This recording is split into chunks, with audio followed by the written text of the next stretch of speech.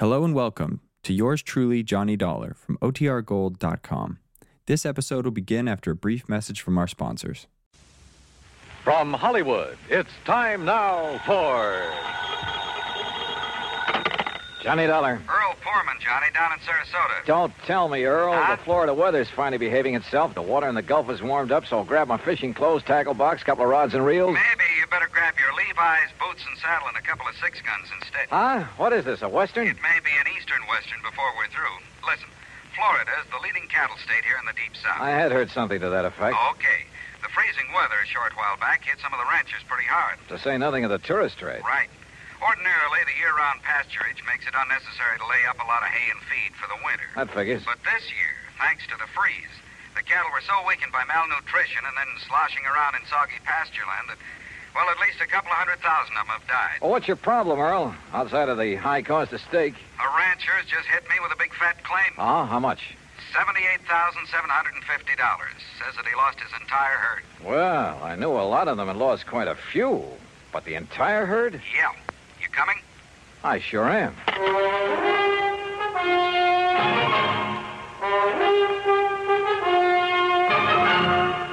Bob Bailey in the exciting adventures of the man with the action-packed expense account. America's fabulous freelance insurance investigator. Yours truly, Johnny Dollar.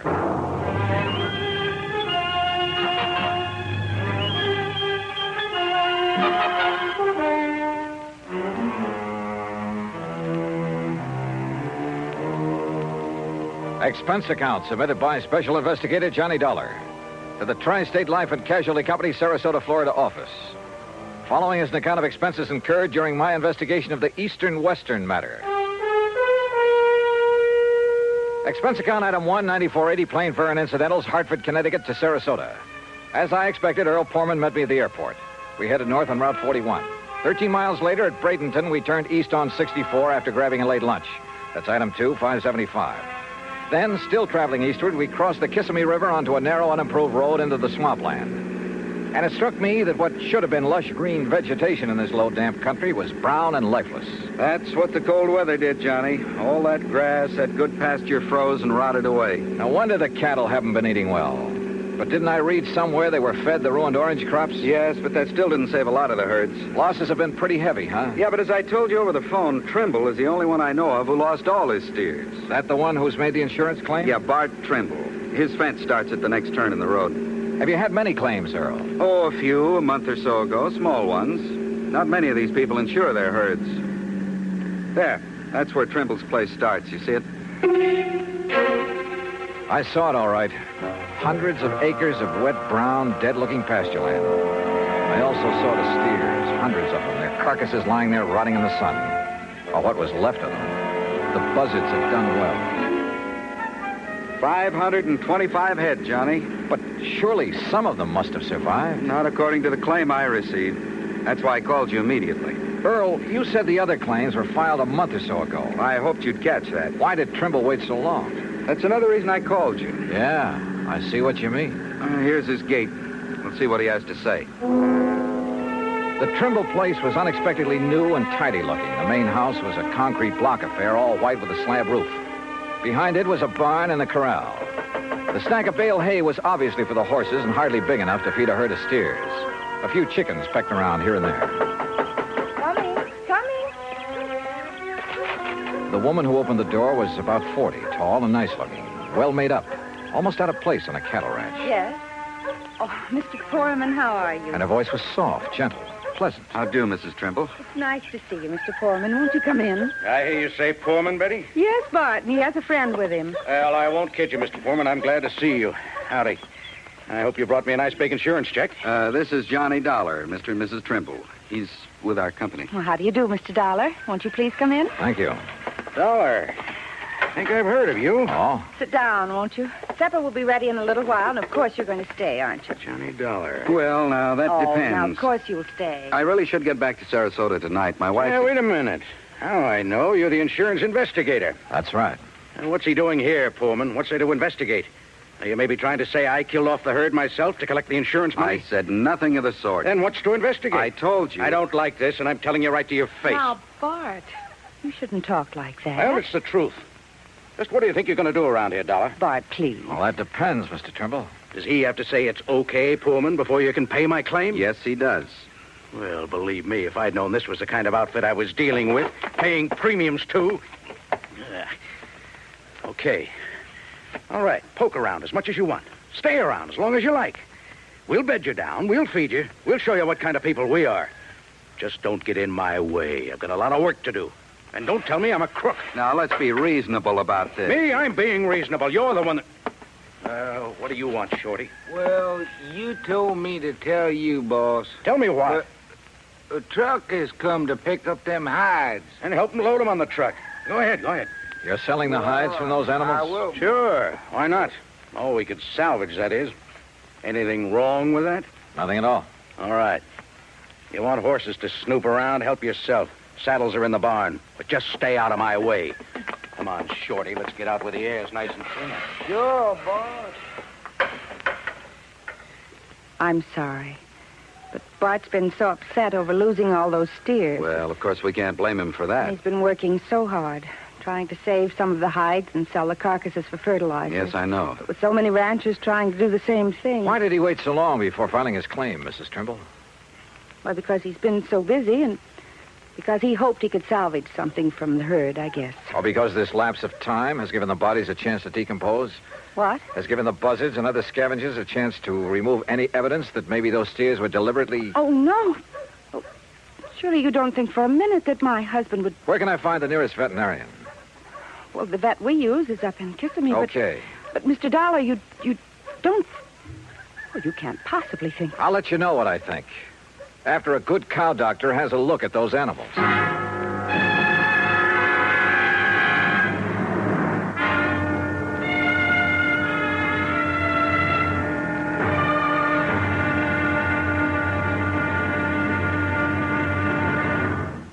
Act two of yours truly, Johnny Dollar, in a moment. From the halls of Montezuma to the shores of Tripoli is an exciting beginning to a stirring song. It is an historic salutation to the efforts of a valiant group of fighting men. Why is their history glorious? What spurred them on? Patriotism and desire for excitement are sometimes given for reasons, but these are not the answers. The answer is, these were men of vision, men who understood our country's needs. Respect, honor, and prestige are things that go hand in hand with a country's greatness. Major Smedley D. Butler recognized this in the year 1915. At that time, our diplomatic negotiations with Haiti were disrupted by Coco bandits who perilously affected the lives of some United States citizens in Haiti. A contingent of Marines under the command of Major Butler was sent in to bring the bandits under control. Though they were holed up in Fort Liberté, Major Butler found an opening in the wall and led a terrifying charge through the breach that resulted in very dangerous hand-to-hand combat for himself and his men.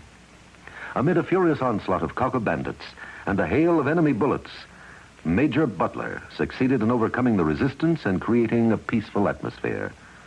His grateful country awarded him the Medal of Honor for bravery, forceful leadership, and action above and beyond the call of duty. The second time he was awarded this high honor. Major Smedley Butler had a code of conduct born of years of devotion and service to the United States of America. And now, Act two of yours truly, Johnny Dollar, and the Eastern-Western matter.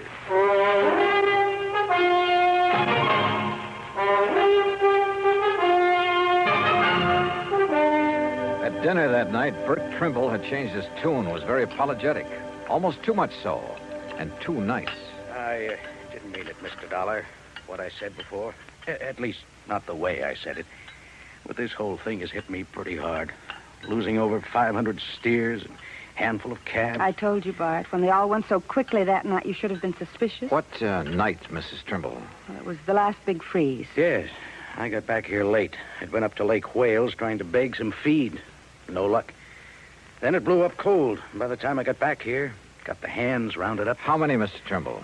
Well, there were 5 of us, including Shorty Skinner. I've seen that Shorty somewhere before. Oh? Well, anyhow, when we got to them, the cattle were all bunched up at the north fence. We thought we'd drive the strong ones back here, where they'd have some shelter. We could give them the hay we keep for the horses. But they wouldn't move. Most of them couldn't move. And it was dark, and the freezing wind was cutting across the swamp. So all we could do was come back here and pray. Next morning, they were dead. All of them.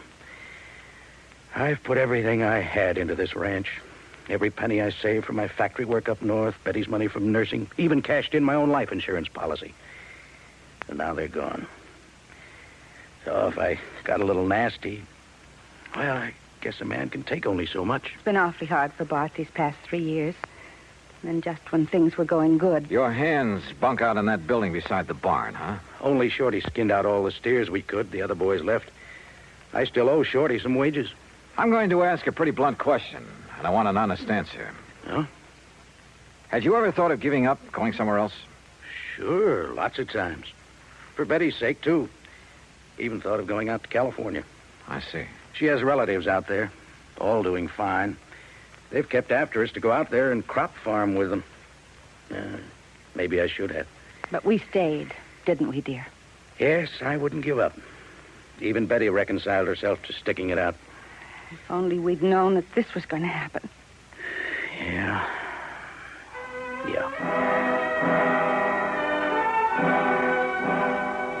We talked on for a couple of hours, but got nowhere, and finally Earl and I plunked into our beds in the guest room. Mine was beside the open window. Now, when Earl Poorman sleeps, he's dead to the world, but he snores mightily. So after throwing a couple of shoes at him, I gave up and managed to drop off with the pillow wrapped around my head. That was a mistake, an almost deadly mistake. Johnny! Johnny, wake up! Johnny, you hear me? Johnny! What? Wake up! Oh, my head. Stand up. I'll help you. Breathe deeply. Can't you smell it? What are you talking? Deep breath. Come on. What are the... It's chloroform. Yeah, on your pillow. Holy hell. I threw it out the window, your pillow. It was saturated with chloroform. Give me a hand, Earl. I'm dizzy. Oh, somebody came in that window. The pillow was over your head. You see him? No, but Johnny... Oh, let me sit down again. Yeah. Here, by the window. Now breathe deeply. Oh, yeah. I rolled out of bed in my sleep, that narrow bed, or I'd never have wakened. I heard the door slam, then I smelled it. But who? Johnny, I knew I'd seen that Shorty Skinner somewhere. Yeah? It was on a road gang over near Sarasota, a prison gang. You sure? I was driving my brand new Cad. As I passed him and the rest of that glowering bunch, he let fly with a handful of mud. Now, if you ask me, he's the one who came in here and tried to chloroform. But why? That's what I'm going to find out right now. No, wait. I'll be feeling okay in a minute. Let me handle it.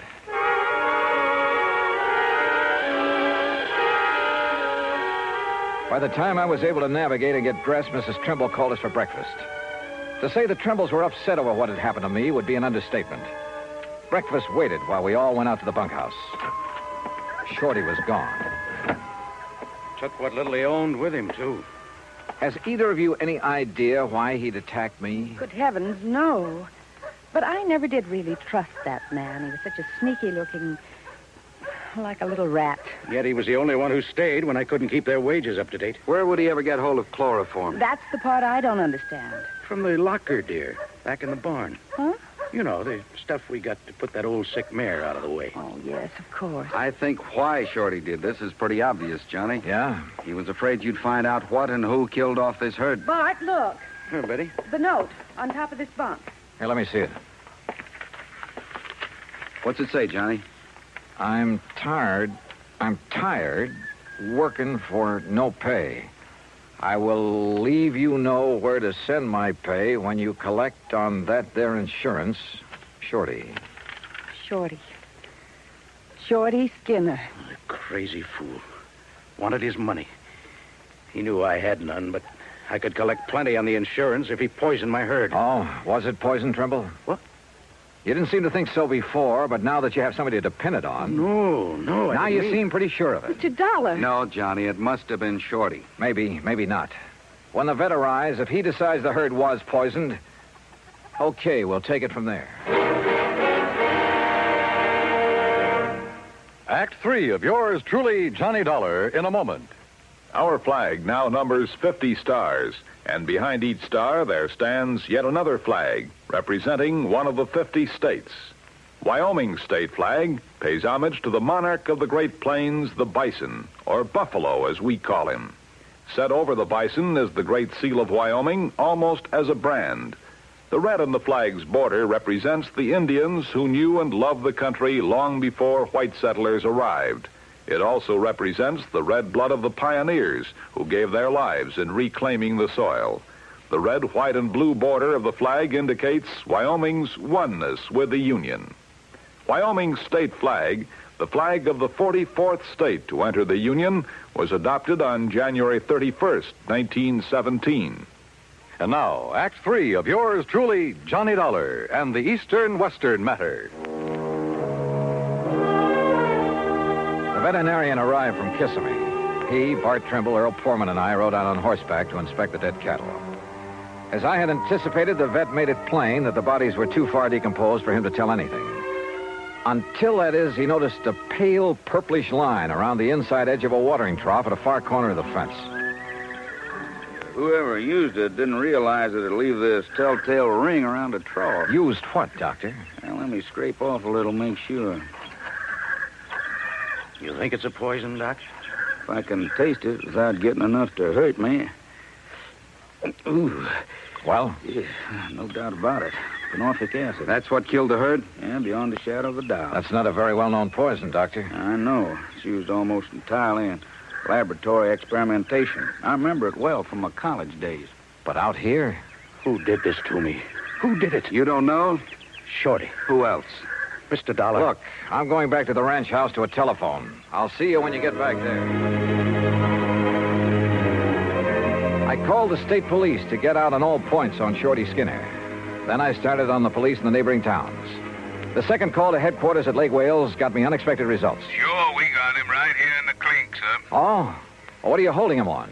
Just vagrancy, no visible means of support. Found him sleeping on a bench in the park about 9:30 last night, so we hauled him in, let him put his X on a police blotter. His what? His X, you know. I certainly do. Thanks very much. The others hadn't got back from the pasture yet. Mrs. Trimble was in the kitchen making lunch. Quietly as possible, I sneaked into their bedroom. Carefully hidden in a desk, I found a lot of letters from the relatives in California. Letters urging that they give up the ranch, do something, anything, to get the money out of it and move to California. Those letters were addressed to only one of the Trimbles. They were addressed to... And then I saw it, neatly framed on the wall, a diploma. A diploma from the famous Lippenwall School of... Why, Mr. Dollar, what are you doing? Mrs. Trimble, I found out that Shorty Skinner has served time. Shorty? At least to the extent of working on a road gang. What for, I don't know. Then he is a criminal. Then there's no question about who poisoned the herd. Oh? You know about the vet's findings? That they were poisoned? Well, no. No, but I thought it was understood. A lot of things have been understood. Wrong things. Did Shorty give you a home address when he came to work here? Yes. Yes, he did. Do you think he'd go there after what I'd like he's to done? see it, please.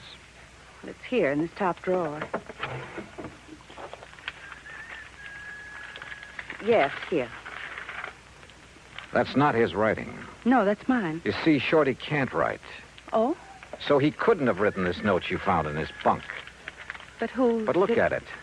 Doesn't that curlicue on the letter T look like the one here when you wrote his address? And how about this capital I? Good heavens, Mr. Dollar. Friends who wanted you to go to California, and you wanted to go. Of course. But as Bart told us, you reconciled yourself to staying here, apparently. I did. I did stay here, even though I wasn't happy. Then the big freeze gave you a chance to kill off the herd, collect a lot of insurance money, and get away with it. You thought. Mr. Dollar, how dare The method? you? A little-known poison you'd learned about back in the Lippenwall School of Nursing. No. But you hadn't expected me here to investigate, so you had to get rid of me. How? As a nurse, you knew all about chloroform. Look, Mr. It Dollar... was a natural, with me sleeping with my head on the pillow, and you knew that Earl was a sound sleeper. He's been here before. And who'd get blamed? Shorty, because he'd left. Only Shorty had left long before that. What? He was picked up in Lake Wales at 9:30 last night. What? Well, then, no, listen. You killed the herd. You tried to kill me. Is that true, Betty? Bart. Tell me. Is it? Yes. Yes, it's true. You know how I hated this place, this horrible, miserable cattle ranch. This living out in this godforsaken wilderness. Betty. Well, you wouldn't do anything about it, so I did. Oh, good Lord. But I failed. But I failed.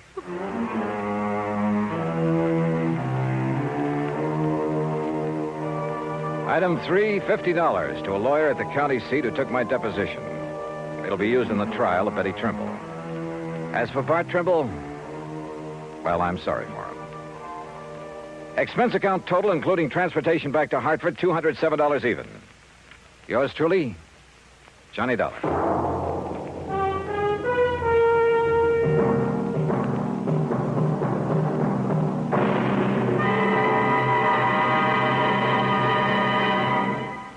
Our star will return in just a moment. It doesn't take a war to make a hero, nor does it take a situation filled with an onslaught of deadly enemy gunfire, bombs, and mortars. It takes a man to make a hero, and a man's qualities of greatness are based on his code of conduct. It serves him in peace as well as war. In August 1916, when the United States was still at peace with the rest of the world, part of our fleet was anchored off Santo Domingo City. The USS Memphis was in danger of total destruction from a hurricane. Only the efficient operation of the engines and boilers could get her out of the critical area. Lieutenant Claude A. Jones was senior engineering officer aboard. In rapid succession, boilers and steam pipes began bursting about him, scalding him with clouds of steam. Thousands of tons of water came down on him. In complete darkness, Lieutenant Jones nobly remained at his post as long as the engines would turn over. His supreme, unselfish heroism inspired the men with him. When the boilers exploded, Jones, with 2 men, rushed into the fire rooms and rescued the men trapped there. In the face of death by drowning, burning, or suffocation from the scalding steam, Lieutenant Claude Jones performed a heroic feat because he felt it was his duty to do what he did. He earned the Medal of Honor because he had a code of conduct that served him well. Now, here is our star to tell you about next week's story. Next week, 1 honest woman, 2 honest men. Yet $100,000 was gone. Fact. Join us, won't you? Yours truly, Johnny Dollar.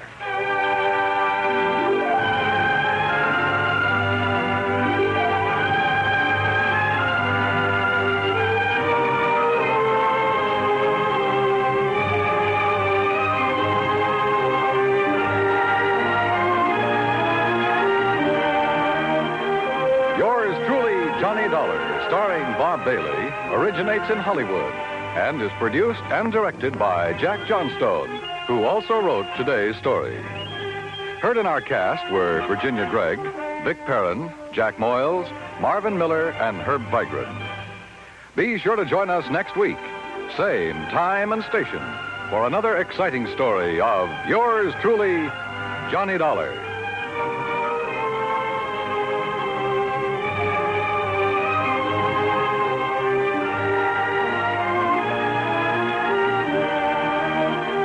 This is Dan Cubberly speaking.